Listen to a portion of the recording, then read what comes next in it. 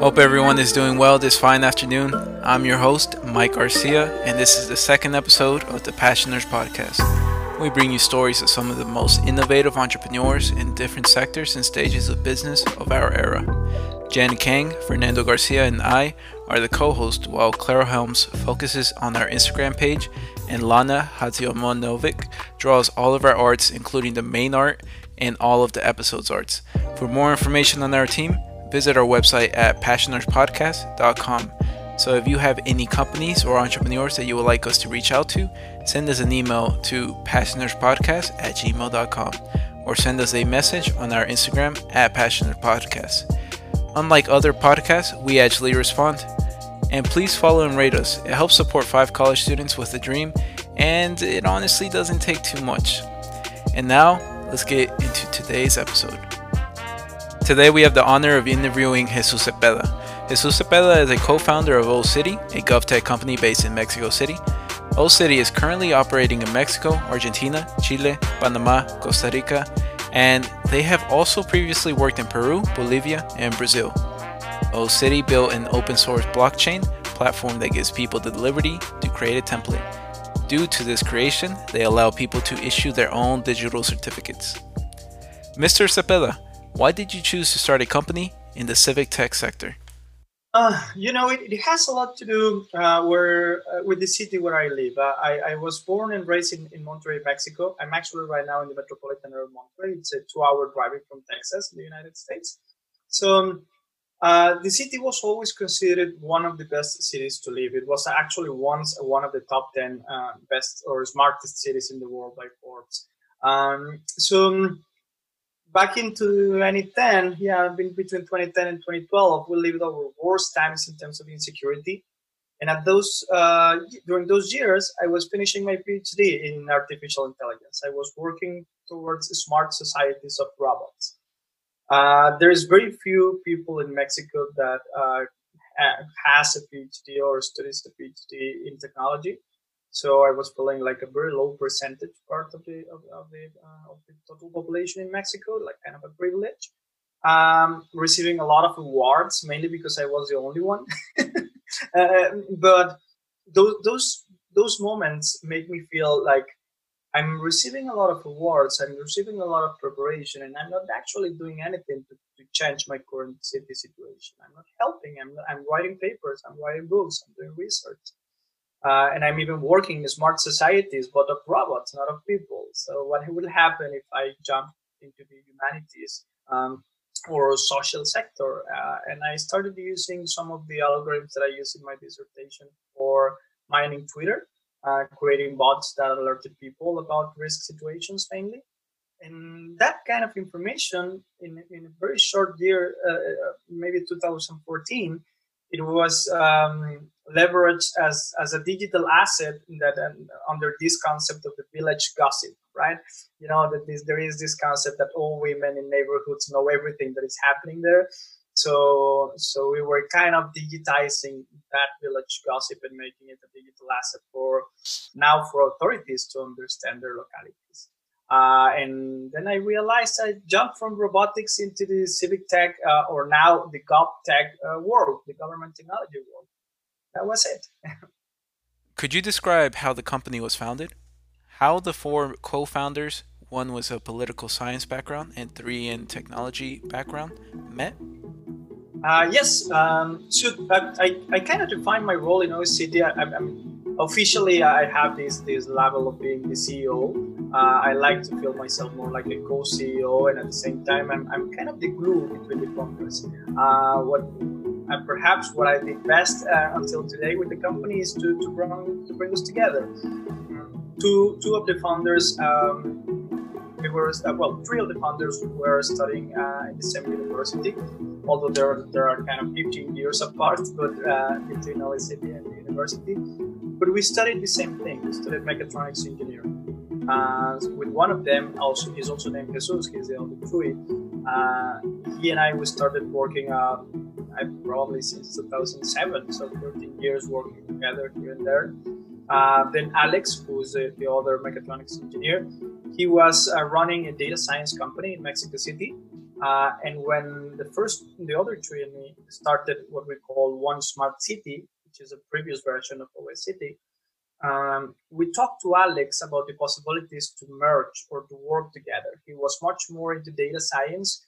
So we were like, how can we improve One Smart City services using data science? Like, we would like to do data science for cities, for governments, for the public sector in general. And there was a good interest by Alex. We started having conversations about merging companies. Maybe we flirted together for more than 2 years until we merged.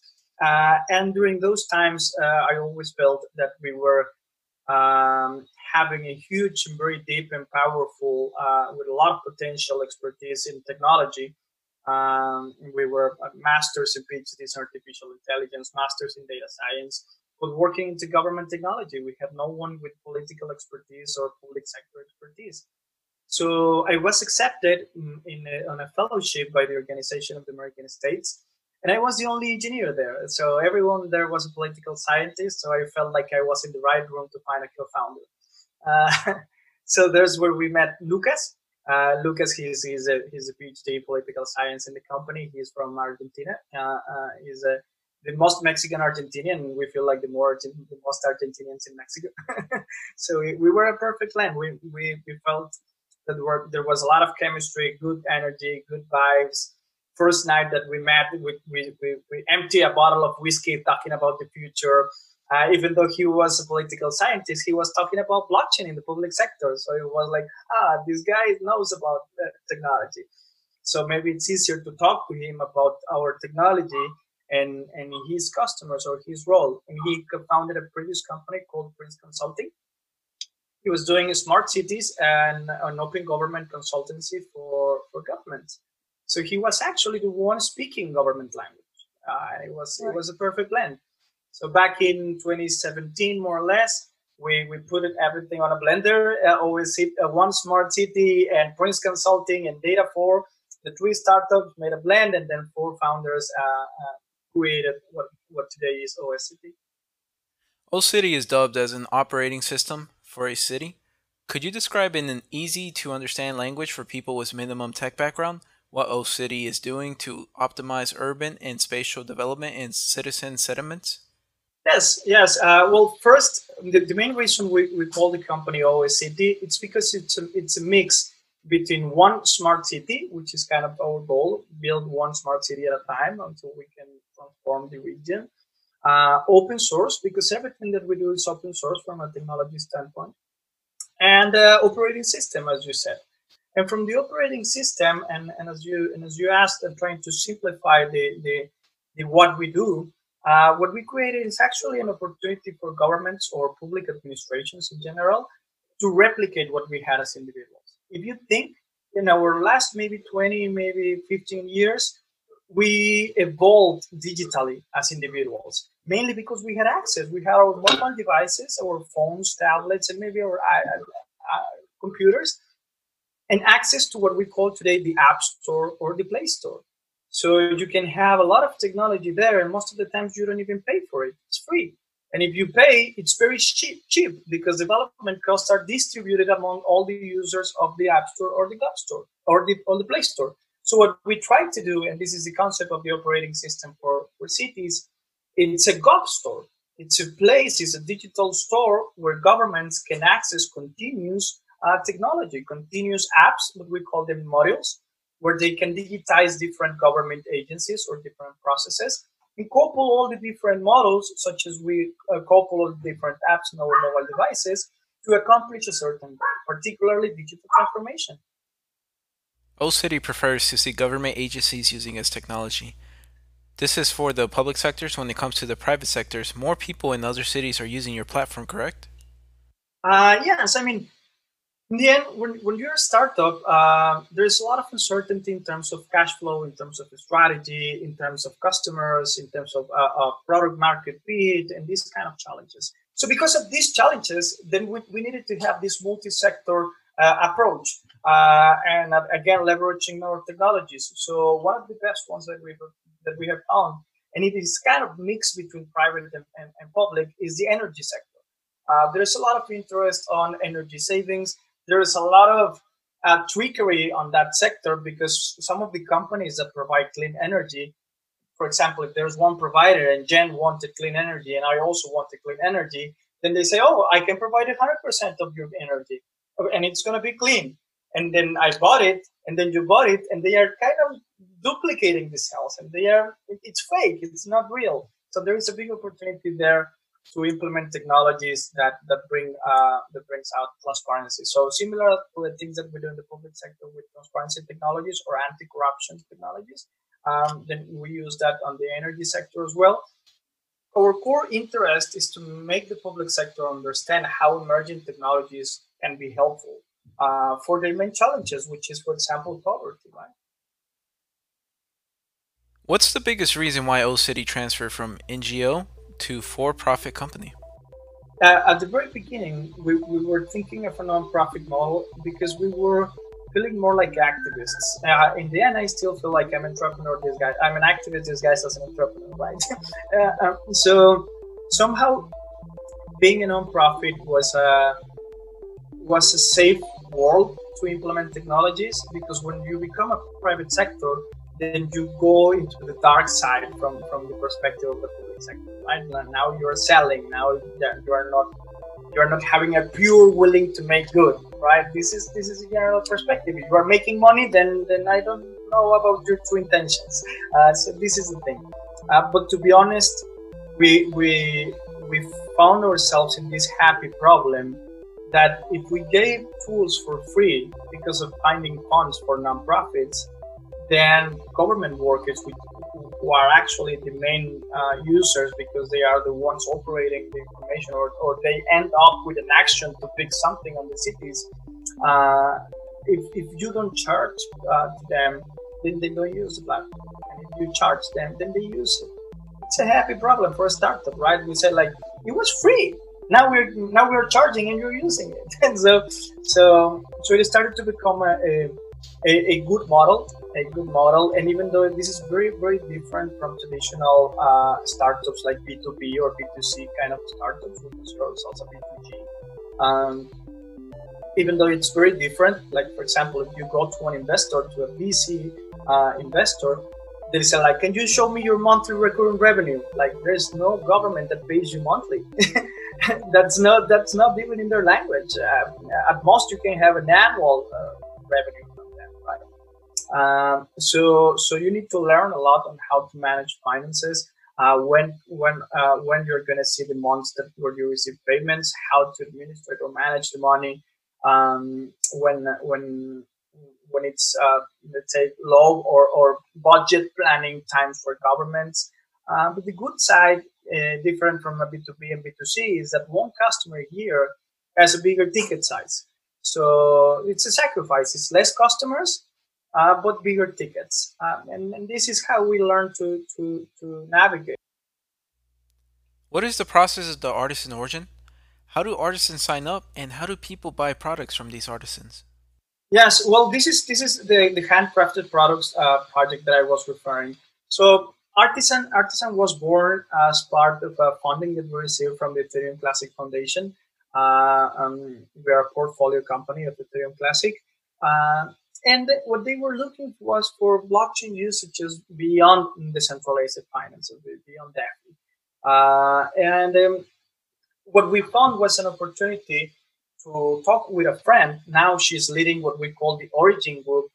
So Artisan Origin is part of the Origin Group. Origin Group has fashion, has food, has artisan projects or products in different branches. And she already had her company coordinating indigenous communities in Chiapas in the south of Mexico, building these handcrafted products. And then she sells these products through Spotify. No, Shopify, sorry. Shopify. She has a Shopify, she has this online marketplace, and then she connects both worlds. She prepares or professionalizes indigenous people, and then but she's all into fair trade.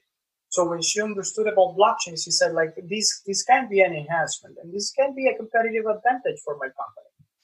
So her brand adopted OSCT services. So artisans and other everyday people can issue their own digital certificates using OCity, open source blockchain platform.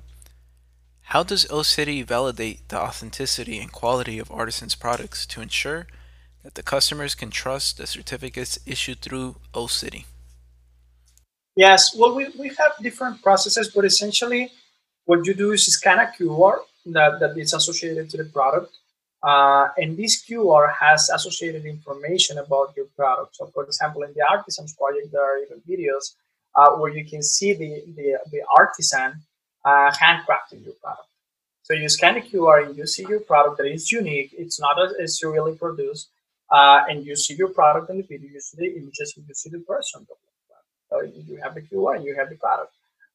And then when you get into the digital certificate, we followed MIT proposed standards. It's an open standard. This ensures longevity of the QR, longevity of the certificate. They don't depend on OECD, for example, or Artisan. These are openly verifiable certificates. So with this standard, there is just a button below the certificate where you click verify. And it does four things. The first thing is checking for tampered information. Like if this is information on the certificate data has been manipulated. The second one is authenticity, if there's no duplicate, essentially. The third one, if it hasn't or wasn't revoked by the issuer. So maybe you issued something wrong, and then you can revoke that certificates. And the fourth one, and this may not work quite for the origin group, but it works for many other things. It's expiration. Maybe you want to make the certificate have an expiration date. So that's four things, and we're adding a fifth one. A little bit stepping beyond the standard, so this is exploratory, but we're adding a fifth one that is associated with attachments, because these certificates, for example, are used for same philosophy, same thing, but for construction permits in a government. So it is urban development. So you use it there. You can scan the QR on a construction site and see and access the documents and validate if the documents that you're accessing are the ones that were originally attached to that QR. So you validate all the information with your phone. So on the public sector world, citizens become auditors of the city, and on the private sector world, the customers, the end user, becomes a validator of their own products. For UNICEF Innovation Fund, the funding was made only in Ether. Cryptocurrency and UNICEF required OCity and 7 other companies in the program to keep the funds as cryptocurrency and prohibited converting it to a fiat. What did you think about that? Wasn't this challenging, taking into consideration that cryptocurrency is not a legal tender and many other companies still don't accept cryptocurrency? Yeah, I mean, it's a tricky question, because it was super efficient. Like we were part of the first blockchain cohort, and they gave us fiat money, and it took a year more or less to have the full process going. And then when all the process went straightforward, then signing the contract and getting the money was a thing about maybe 1 or 2 months. That was relatively fast, but the process took more than 1 year. And when it came to CryptoFund, they evaluated the project, they evaluated the company, and they said, okay, yes, sign the contract, and bloop, money is transferred. Transferring Ether, it's trustable because they can see where they deposited and where the money went. So that's something about transparency. Sorry, and about use of funds that they want to take care. In the end, they are the United Nations behind. So it was super efficient. So for us, it was kind of an experiment. It was like see how it goes. And another thing, it's because it is money that it's kind of as a savings money today, because we haven't started using that. From the day that we received till today, Ether has grown almost to double. So would you say when these kind of funds give out this cryptocurrency to a company like OCity, it's not to spend the money right away, but more like a bond to see how the currency can increase or decrease and to be able to cash it later on? Yeah, I will say that was the intention. I think that the intention was a little, first, to position blockchain beyond just money. to see that you can make impact, you can have social projects funded by cryptocurrencies. I think this was the main experiment. I'm putting words in the ideas of UNICEF, right? So disclaimer only then. But I guess this was kind of the philosophy, and to have a transparent and traceable approach of where the funds are going. So I think this is what is best, and at the same time, it was agile. And there's also a strategical part, which is about partnering. Behind this investment is the Ethereum Foundation. Ethereum Foundation is perhaps, and then I'm going to mention her director, Aja Miyaguchi. Aja is super happy to see what OECD is doing. And OECD is super happy that Aya is super happy because you want visibility, you want credibility, you want people to understand that what you're doing is actually building the first stones towards creating a new way of governance. This is actually the foundations of Ethereum to try to build the new decentralized world. So we're contributing there using their technology. So if we use their money, money is transparent, money is traceable, because money is ether, it's not fiat. And then we use that to create a project that it's modernizing or changing the way that governments are operating using this emerging technology, the blockchain. Then you have a full picture of reinvention, right? And this is, I guess, what they are trying to tell. And at the same time, this is what we were trying to make visible or to shout out loud by applying to a crypto fund. What are the company's short and long-term goals right now? Well, it's hard to think on the long term, right? Last December we had goals for 2020 that I don't know where those went. This March changed everything, right? But in the short term, what we want to do is to solidify our relationship with multilateral organizations. For example, the Inter-American Development Bank, the Bank for the Development of Latin America. These organizations, these institutions, are looking for governments to fund and to modernize or implement this kind of technology. So solidifying for us those relationships sound like a strategic move, like settling the company in as a provider of modernization, particularly in Corona times, right? So short-term goals are to push that leg that we call the GovTech Lat, the GovTech Latin America ecosystem, so that we can pave the road in terms of capacity and technology expertise in the public sector. So it's kind of an ecosystem and an academy that prepares public servants to understand blockchain, to understand AI, so that we can serve our technologies at the same time. What is one piece of advice that you would give to aspiring entrepreneurs? I guess the most important thing, and this may sound like a cliche, but it's to find a problem, and particularly if that problem is aligned to your purpose. This sounds philosophical, but if I wasn't feeling hurt by the way governments operate, I probably would have left this world. Right? I'm in this world because I feel like I'm adding some value to society. I was living comfortably in the research world. University paid to me. I was writing books and papers. That's a comfortable life, and that's okay. But I started to feel that I was able to just connect two worlds and do the same things and make an impact, and that became a purpose. And then I found that with the technologies and the technological preparation that I had, and then now that the co-founders have, and that the OECD team has, and our partners as well, all these kind of mix has the potential to actually build the future of governments. That's the main reason that I keep pushing, and I'm here. I know that with our technologies, blockchain, AI, and our preparation, I know that if we were B2B, we will probably raise millions. Maybe, I don't know, maybe I sound cocky.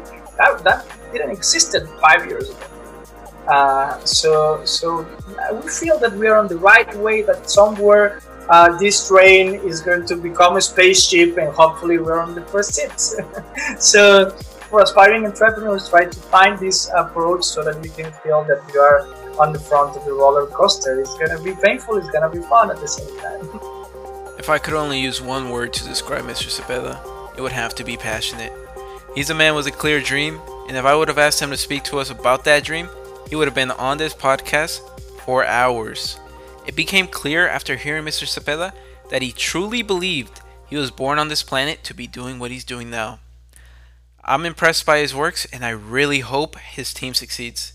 To learn more about Mr. Cepeda and other entrepreneurs we will interview in this podcast, and to see behind the scenes of how we create each and every episode, follow us on our Instagram page at Passioners Podcast. Big thanks to Mr. Cepeda for coming on to our show today. We used original music by Chiazo Agila.